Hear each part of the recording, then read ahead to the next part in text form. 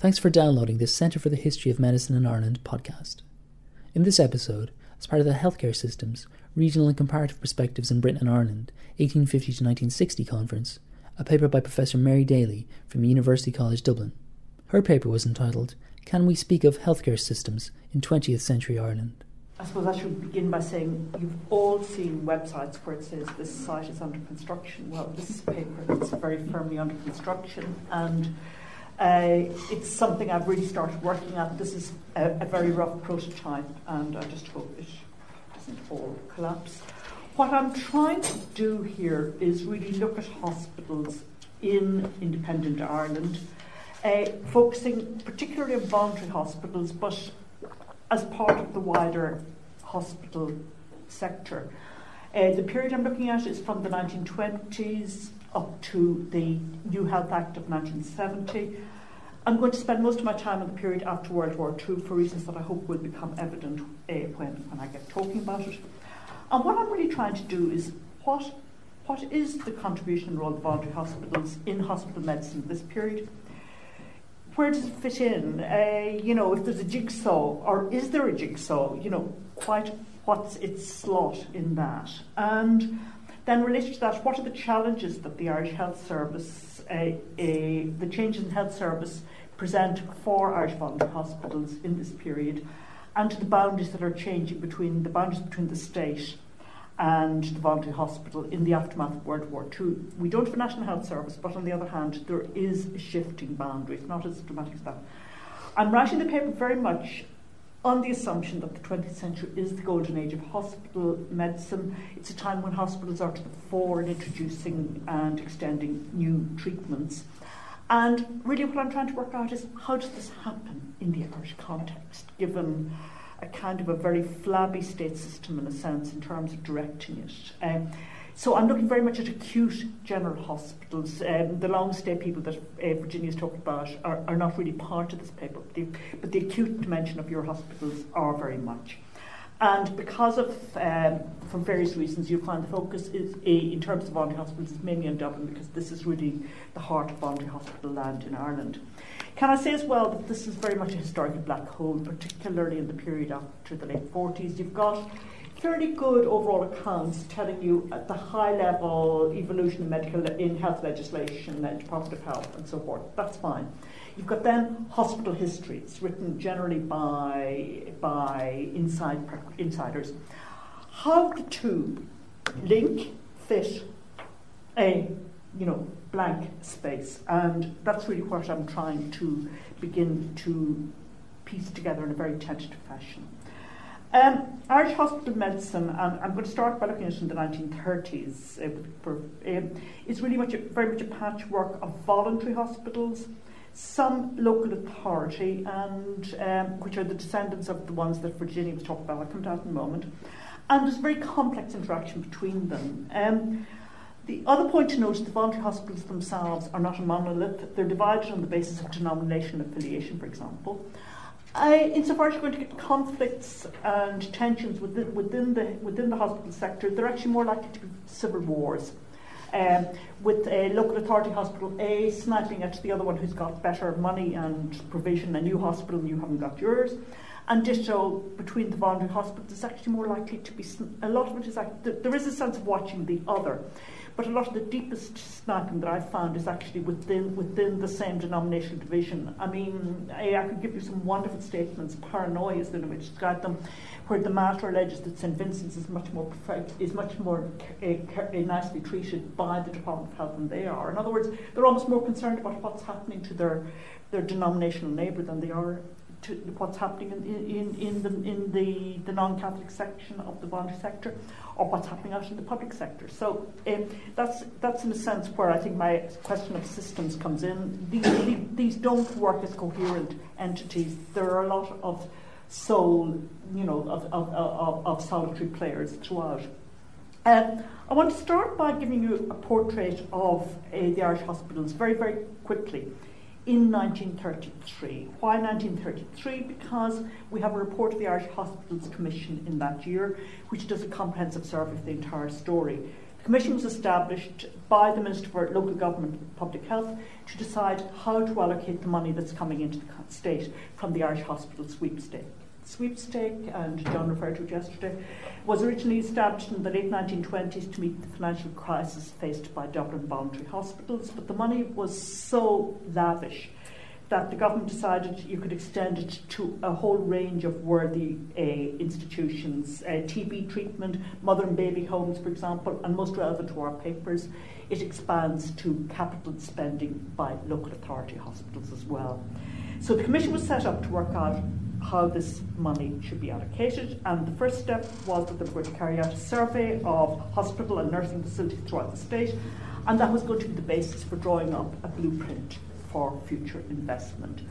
And the blueprint that they draw brings in that term that we've bandied around quite a number of times, regionalism. The blueprint, the idea of the blueprint is for a regional system of secondary and primary treatment centres.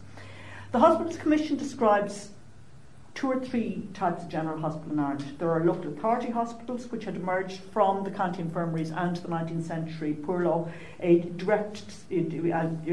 Virginia's been talking about. Voluntary hospitals, which are in Dublin, Cork, Limerick. And then there are some hybrids, which they describe as semi-voluntary hospitals, a combination of local authority / voluntary. The North and South Charitable Infirmary in Cork would be 2 examples, or the Waterford Infirmary would be another one of those. The local authority, the ones that Virginia was talking about up to, you brought up when, 1901, did you stop roughly there? 1910. 1910, okay. The local authority hospitals are all reconfigured on a county basis. The whole poor law system in Ireland, the whole health welfare system is reconfigured on a county basis in 1920 as part of the Sinn Féin takeover of local government.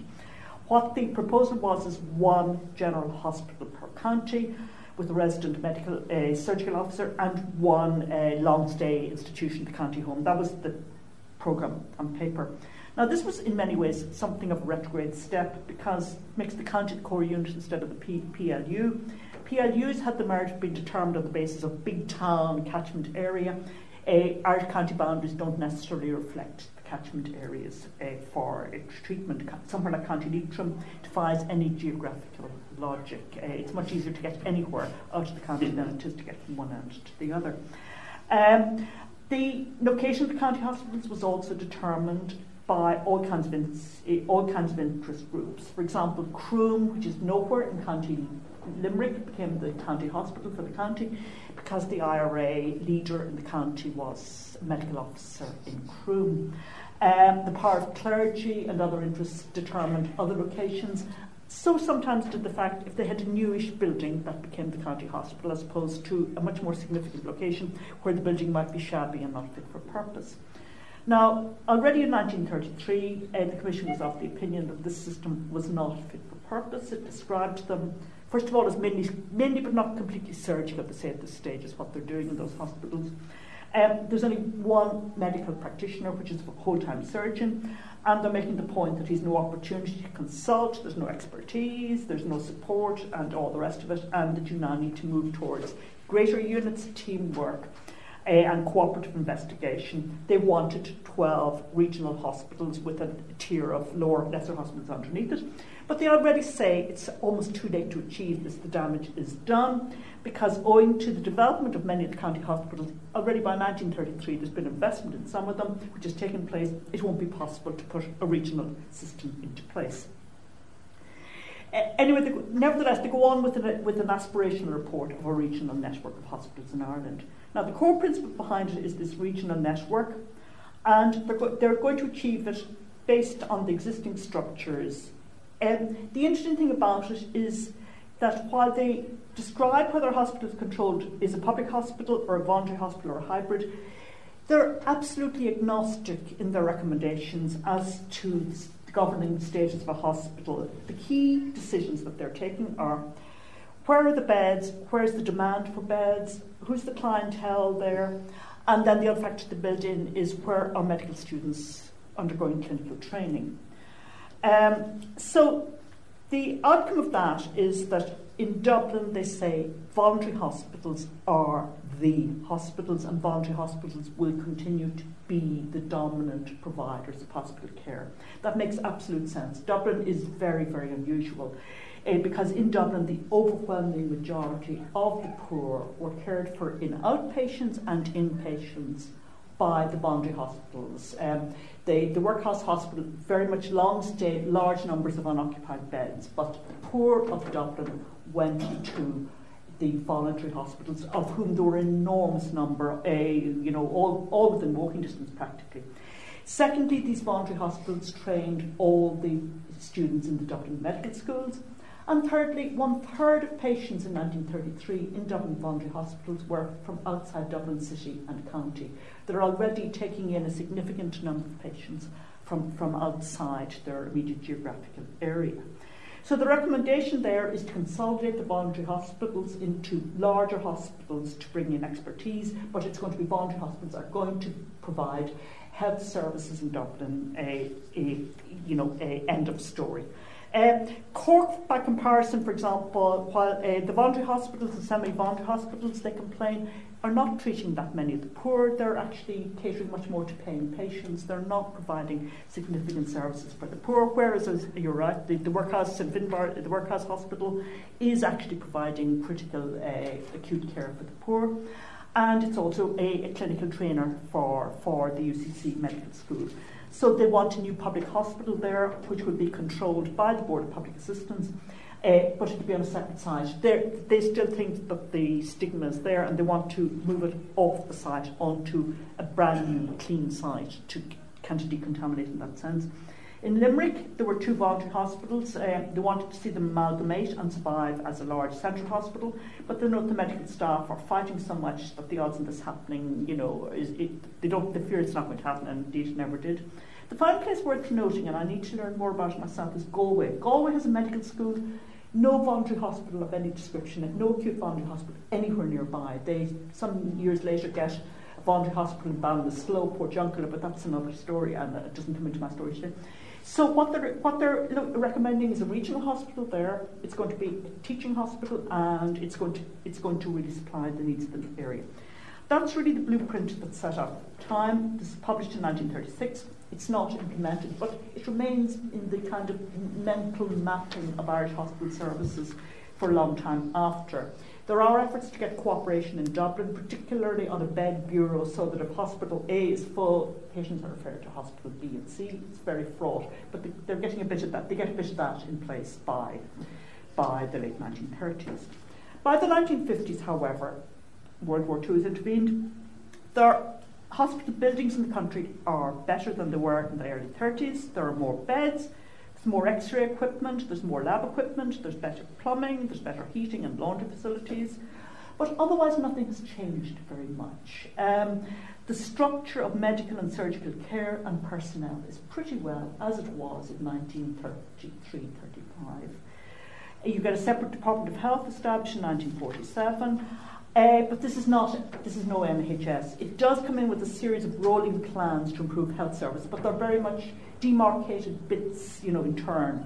A mother and child service, which is mainly outpatient. There's some inpatient, but it's primarily outpatient, primary care. There's a national TB programme. There's a mental health, that's a target. There's other infectious diseases. But there's nothing that says raise, create a coherent hospital system. There's nothing that, in effect, targets general surgical or general medical care as such. There's no political commitment to an NHS or a monolith hospital system. There does appear to be a policy of strengthening regional hospital services, but without in any way intruding on the voluntary hospitals. So you see announcements in the early 50s that they're going to build a new regional public hospital in Limerick and a new one in Galway, and they do so. It takes time. They open a regional pathology lab in Galway, and then they create, and I'll come back to this a bit in a moment, standalone orthopaedic hospitals in, about 5 or 6 of them scattered around the country, each with their resident orthopaedic surgeon. They're all quite small. The one in Navan, for example, is 40 beds. They eventually find a use for that useless county hospital in Croom, and they decided it would become an orthopaedic hospital when the other one's built. I'm intrigued, but an awful lot of what they're doing is strengthening county-based services. They finally get around to appointing full-time resident physicians. So you have the county surgeon who's been there for some time, and then you get the county physician coming in at that stage. You then set up county clinics, doesn't happen everywhere, with visiting specialists, ophthalmologists, etc. visiting. You then appoint regionally based radiologists who are effectively itinerant radiologists and itinerant gynecologists who are based in X, but they have to travel all around the place. And I feel such profound sympathy for the unfortunate who was going to be resident in Monaghan but travelled to North Donegal, Louth and Cavan as part of his job. I mean, heaven help what anybody like that would have had to do, covering hundreds and hundreds of miles. The other targeted initiative, and I'll come back and summarise these in a moment, of the early 50s is Ancordia Alcha, which is the Cancer Council, which was given overall responsibility for supposedly a national cancer strategy. I think we're still trying to get one. And under its guidance, St Luke's Hospital, standalone cancer hospital, separate governance is constructed, opened in Dublin, and there are provision also for some radiotherapy treatment to be done in the regional hospital in Galway and in one of the hospitals in Cork. I can't remember which one. Now I'm going to pause and take stock at this stage and see what we've got. You've got kind of a funny system. You've got capital funding for public health services coming from the Hospitals Commission, though increasingly those funds are actually being topped up by the Department of Exchequer. So the Hospitals Commission and the Department of Health kind of blur in a strange way. Current funding is coming mainly from local taxation, local authority rates. There is a top-up, but the primary driver is a county-based local authority charge. And my hypothesis is that the reason you set up standalone orthopaedic hospitals and the cancer quango is that they can't work out how to fund something that is super county within this health system. They can do the capital bits all right, but how are you going to pay for something that's regional if your core funding mechanism is county based? You can do the radiologists by charging so many sessions to county X and so many sessions to county Y. But basically, what you've done is you're left with a county-based system that lacks the political and other capacity to gear up to something above this county level. The other thing that I think plays into it there is some stuff I've been reading recently on Christian democracy, and you were talking about corporatism, John, yesterday. And one of the things that comes through in Christian democracy and its whole approach to welfare and health is targeted initiatives. Instead of a kind of an umbrella intervention, you intervene on very specific targeted basis. And here we've got cancer coming in, here we've got orthopedics coming in. So that, in a sense, this proliferation of entities also appears to be something that may be coming through that, but perhaps I'm wrong about that. But anyway, the point I'm making is that the system is not gearing up to any kind of successful regional basis. What becomes through, there's a crowd called the National Health Council that write a certain amount of advisory reports. By the end of the 50s, they say, the radiologists, the regional radiologist thing is just not working. The county surgeon are not referring x-rays, they're going to be doing their own x-rays and they're reading them or misreading them. The referral is not working properly. The orthopaedic hospitals are doing an awful lot of run-of-the-mill, very simple fractures. The referrals are not going through. So in other words, the whole basis of regional referral basis is not working even at the level of those services. And in 1968, the Fitzgerald report on future hospital services noted that the Galway Regional Hospital was built as a regional hospital for the western counties, but because its staff and facilities have not been adequately developed, it has functioned largely as a local hospital for County Galway. Now, it has more staff than others, but can I say, I can tell you when any hospital got a new boiler house or something like that, to get documentation on the number of staff and what they are per hospital, the only thing available are the medical directories, and even you're dependent on what they fill in. So this is a true nightmare that I'm trying to work through. What Fitzgerald goes on and says is that specialist treatments are provided almost entirely by voluntary hospitals, and then this is a quote, largely due to the more elastic methods of staffing employed by the voluntary hospitals, permitting greater specialisation. And this is actually critical. If you make a specialist appointment to a regional hospital, you had to get the approval of the local health authority, i.e. county by and large, and you have to approve a full salary and this will create additional costs on the rates. I know part of it might have exchequer, but it doesn't matter, because by the mid-1950s, if not before, there is growing opposition to the rising cost of health services and rates. It's a serious campaign. So to get such an appointment through, it would have been pricey, would have been quite difficult, particularly if the benefits are going to be spread across an entire region. By comparison, you appoint somebody to a voluntary hospital, the appointment is not salaried. What Peter described is absolutely correct. They don't get a salary. The most immediate challenge if you appoint a new specialist in a voluntary hospital is to get him, and they are invariably him at this stage, allocated beds for this new surgeon or physician. The equipment, they'll have some equipment, lab and operating theatre time, but here the different treatment of voluntary and local authority hospitals is relevant. The hospital trust provides capital funding for both, but it also picks up the deficits for voluntary hospitals, though admittedly there's often targets for them. Fitzgerald noted that a remarkably large part of the time of most voluntary hospital consultants was spent treating patients in respect of whom they got almost no payment. Few of their private patients actually went into these hospitals. They were tended to be treated in the private nursing homes that would have been attached to the large voluntary hospitals. So they're not the private patients are cross-subsidising the specialist treatment in the voluntary hospitals, and they're not even taking up beds in it at the time. The voluntary hospitals also have much greater freedom for innovation. The fact is that most of the practitioners, especially in the teaching hospitals, have had advanced training in the UK or the USA. They've got the skills and the awareness of the new treatments. A lot of them tend to be members of international professional bodies, quite active in them on the committees. This again will make them aware of this. They do these travelling trips abroad. They have these travelling gangs who head off to places to see stuff and get talks. And they have a whole system of continued professional development that they've built into their lifestyle and everything. Probably much hard. I don't know what the details are of how would you get funding for how would the unfortunate county physician, wherever, have got financial support to do this. I don't really know. I need to look at it. The other point is that, so basically all you had to do was convince the hospital board and your fellow medical practitioners, or maybe the Reverend Mother, whatever, that it would be a good idea to do this. It's easier to do. It's more open to voluntary networking and everything else like that. They're also subject to much less control by the Department of Health. And to give you an example of this, I'm going to look at a very interesting squabble between the Department of Health and Dublin's Mater Misericordia Hospital relating to the Mater's plans to carry out cardiac surgery.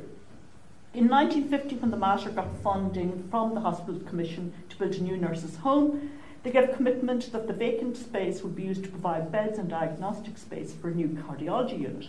And they got the money separately for the necessary technical equipment.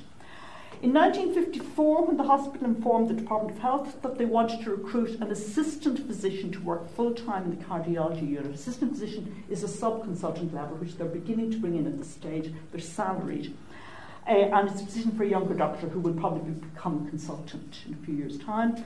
They mentioned they were going to hire a surgeon. They said they wanted to hire this physician. They also said, by the way, we're also going to hire a surgeon to carry out cardiac surgery, a specialist surgeon on that. Now, they do appoint the assistant cardiologist. It was T.B. Coonahan, who'd been trained in London and Boston. And then to beef up their cardiology service, they also sent one of their leading nuns over to London for training in cardiac medicine. In December 55, however, the Minister for Health, T.F. O'Higgins, wrote to the sister in charge, and with big names here. I'm bringing this big Sister Regina too.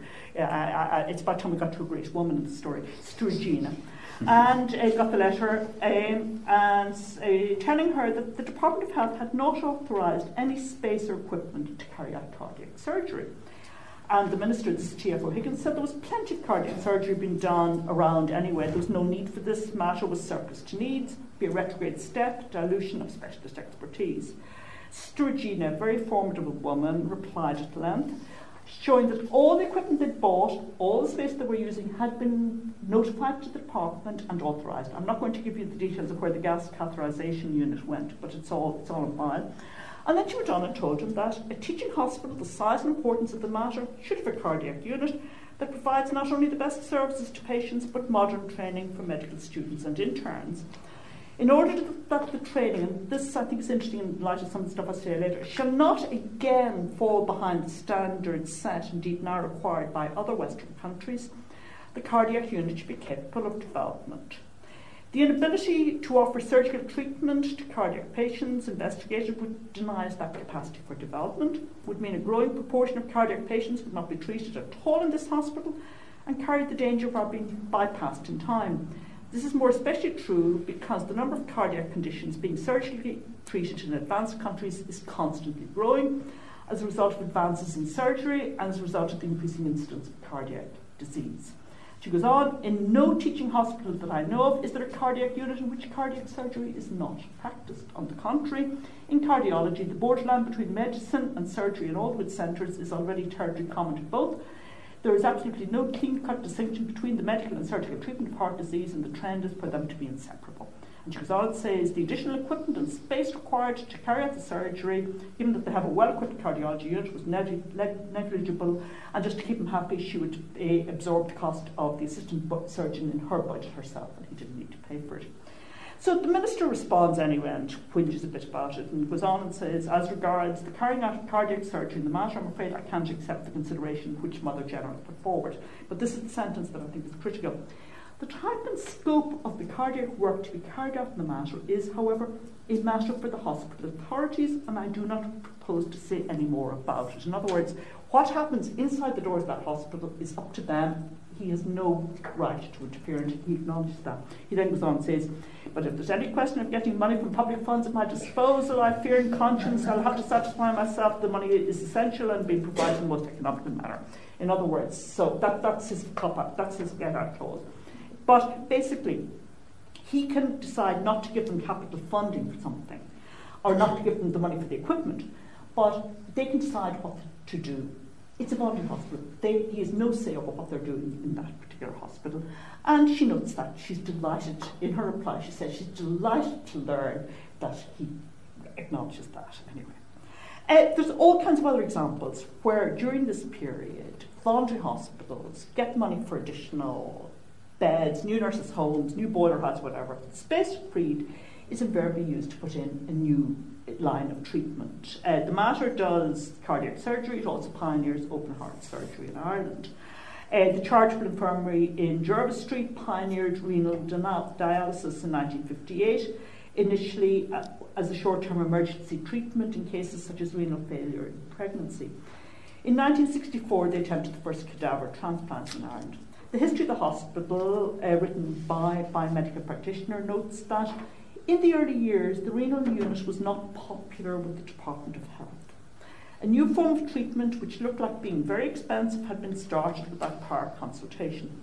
It was not until 1964 that the department relented and gave the unit some support. So again, you get a major surgical initiative being carried out by voluntary hospital in the teeth of opposition from the Department of Health.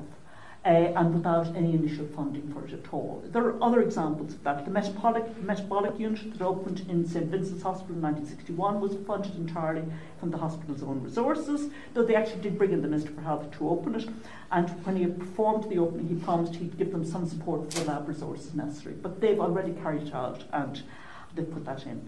Now, I'm conscious that a lot of the information that you get to support this, because Oodlesmoor cases, come from hospital histories who are written by men who were intimately involved. And I think we obviously all know we need to be careful about those kind of histories. But I still think, and there were probably cases where there was investment that mightn't have been as wise, there may have been overlap and all the rest of it. But I will also say that there is no, if the initiative had not taken place there, I do not see where in the hospital, in the health system at the time in Ireland, there would have been the initiative to drive forward advances in treatments such as renal dialysis, cardiology, and so forth.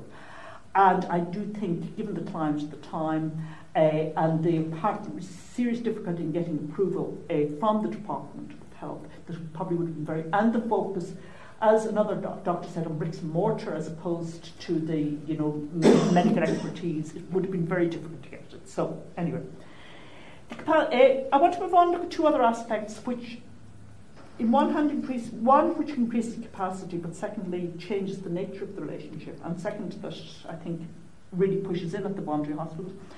And this is, I'm going to start with the 1953 Health Act. Now, the 53 Health Act is actually not much written about in Irish history. It's actually extremely significant. It extends free or heavily subsidised hospital treatment to approximately 90% of the population.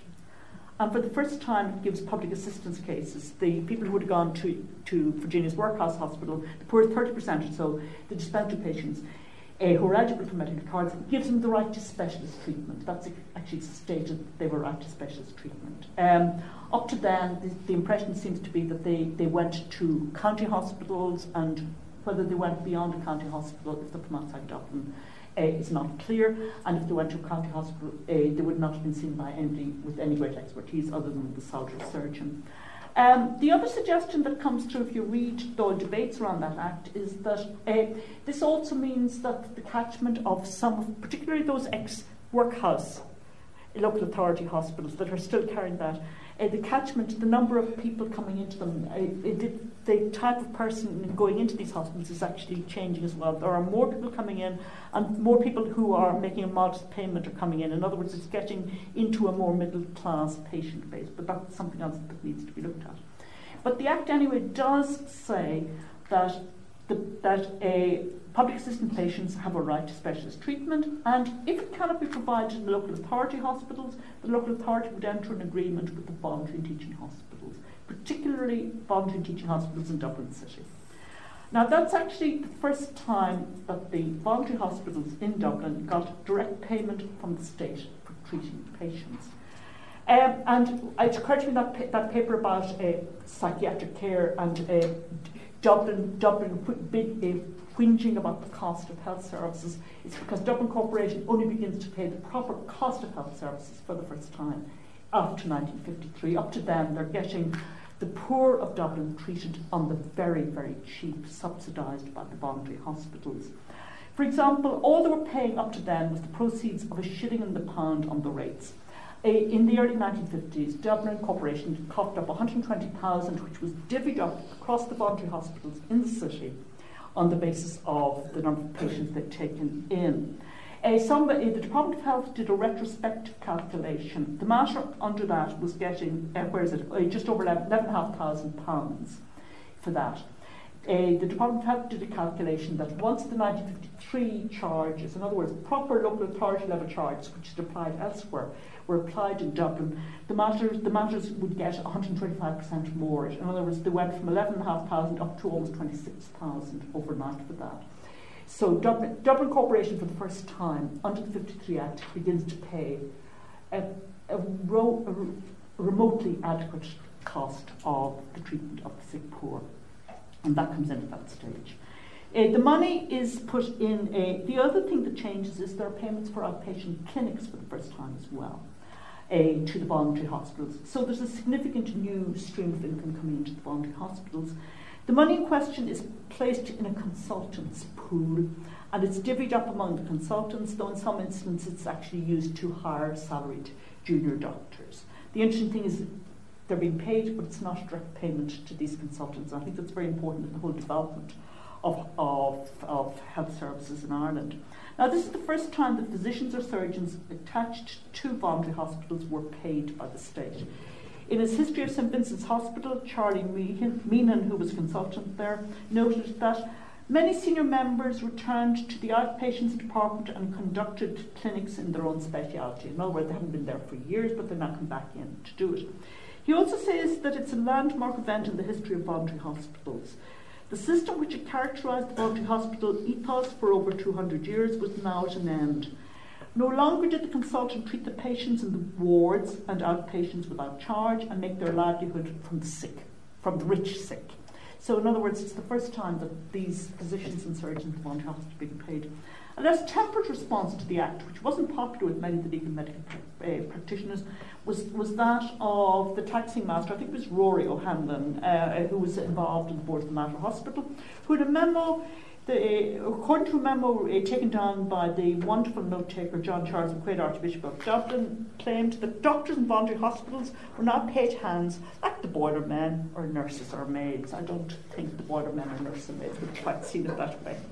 Now, bluntly, I haven't seen any evidence that the 53 Act intrudes on the inner workings of the hospital. Again, I think the money comes in, but certainly clinical and other autonomy seems to remain very much with these hospitals. More immediate threat comes, however, from the visitations of the American Medical Association and the General Medical Council to examine the quality of education and training in Irish medical schools, which is the topic of a recent article in Social History of Medicine by Greta Jones. Now, Greta's paper looks primarily at the US side of the story. I'm looking at the domestic. One of the key criticisms of these visiting authorities was that the medical schools had no control over the clinical teaching in the hospitals, particularly in the voluntary hospitals. They had no control over the teaching content. Most critically, they had no control over who was giving it. They had no control over the clinical appointments. Now, this is actually an extremely heated issue. In the UCD hospitals, which are the only ones I've looked at so far, the issue prompted a series and lengthy standoff between the university and the voluntary hospitals, went on for several years, long legal agreements, coming to the brink, about to sign them, and then the voluntary hospitals go back off again. And the fears are that UCD will try and control the hospitals. I haven't looked at the Trinity side. I'll be amazed knowing the particularism of these voluntary hospitals if similar paranoid can come in there. This was a topic that seriously divided the medical profession, pretty much, I suspect, on age grounds. The younger, in Vincent's anyway, the younger doctors and surgeons, often straight back from postgraduate training in Britain or the US, where they had seen professorial units in hospitals, where they saw the gap between the training there and what was on offer in Dublin, were very conscious that if Dublin medicine was not to fall behind, they needed to up their game. And they were very much in favour of it, and they really pushed it. The lead in bringing about reform of the hospital associated with Trinity comes from a younger cohort of medics in the hospital. But the introduction of a university presence into the appointments, the requirement that there's interview, references, review of CVs, threatens these very long-established closed corporations, and I use the word closed corporations advisedly, where medical and surgical dynasties were common, not always on grounds of merit, where recruitment was almost exclusively from those trained and acculturated by the hospital and those known to be simpatico to those in the hospital. A key consideration was the requirement by the universities that any clinical professor appointed by the university would have to be allocated beds within the hospital and patients within the hospital. So if the university appoints somebody, he has to get beds and patients in the hospital. As a statutory university appointment, a clinical professor couldn't be dismissed by the hospital, and this raises serious issues. The Sisters of Mercy in the matter wanted to limit the appointment of professors to the existing consultant staff. In other words, keep it an insider competition. They were told that was certainly not in question. They became absolutely paranoid that hordes of doctors and surgeons trained by St. Vincent's would march across the Liffey and take over their hospital. Vincent seemed to be quite smarmy and smug. They didn't worry about the matter crowd coming in on top of them. There were also... Yeah, I know. There was also fear that the university might appoint a professor who was not a practicing Catholic. The dispute, as I said, really divides the medical profession. There's divisions within the younger and older generations of the medical professions. There's also divisions between the medical professions and the hospital board, the non-medical professions in the hospital, which is actually quite interesting. And it calls into question again the freedom of a hospital to determine medical practice in their hospital, a freedom which O'Higgins has acknowledged, because it might be Trinity College Dublin that's determining clinical practice now, or UCD. Now, there's an awful lot more to be written or researched on this, but what I can say is that this oversight, this need to meet GMC standards introduces a new element of external rigour into the voluntary hospitals. In the case of the hospitals associated with Trinity, which are smaller, more numerous than the UCD ones, it eventually results in them federating and deciding to arrange specialism within separate hospitals, which really did drive change. Within the UCD family, I suspect, I haven't got that it did also have to drive specialism within the family in order to ensure the clinical specialities were adequately covered. I'm going to end very briefly with the 1970 Act, which introduces regional systems into Ireland at a time when I think you said, John, there were kind of being regional boards and everything were being phased out in Britain, I think you said, yeah. So we do get behind. It does. The Fitzgerald report, which I mentioned already, which was written, the entire board of the Fitzgerald report were actually medical practitioners from both voluntary and different tiers of the whole hospital system. It's quite interesting. And they come up with the 68 report, which would have radical restructuring of the hospital system on a regional network involving very significant rationalisation of services. It would have brought voluntary and public hospitals under one control. Fitzgerald was rejected mainly because of violent opposition from county hospitals and local political interests. So the 1970 legislation keeps kind of a two-tier system, with the funding for the public hospitals coming via regional health authorities. The voluntary hospitals are funded separately. They're funded directly from the Department of Health. It's a very strange binary system. There was a degree of consolidation of specialist services through this very large unwieldy entity called Cordon and Oxfordshire, a very large board which would have to approve, yes, genital urinary disease goes there, and something else, radiology or neurology goes there. In other words, they had to decide, yes, we need that particular specialist position, and that got approval of all consultant appointments, including academic clinical appointments. So I'm going to finish this point. As I said, there's more questions in this paper than I've answers, I think, at this stage. The first thing I think we need to recognise is that there's a very significant contribution made by voluntary hospitals. Firstly, in treating the sick poor in Dublin at well below the cost that would have applied if it had been borne by the local authorities and by the local taxpayers. Secondly, there's a very significant contribution in the advancing of clinical medicine in Ireland, particularly in this period, from the 1930s up to the 1970s. But that autonomy of voluntary, and they regarded themselves as autonomous units, but that autonomy had its price: introverted, inbred, quality of clinical teaching, and presumably the scale of clinical care times, and probably duplication. The interesting thing is that the key driver for change in the story I've told there came actually more through the GMC and the universities than it did actually through the state, and I find that quite intriguing. As for the hospital systems itself, you can see the potential emergence of a more systemic approach in the 1970s with the emergence of regional health authorities and Cordon and Oxfordshire, but that ignores the persistence of local politics and the parish pump in Ireland. And I think finally, the thing I would like to do most to try and get a better angle on what's happening is if I could understand the regional hospital in Galway, a teaching hospital that is purely a local authority hospital, and how its staffing structures and relationship worked out. I think it would give me a lovely comparator with the voluntary hospital based Dublin story. But anyway, that's where I am at the moment. As I said, a lot more to do. Thank you very much.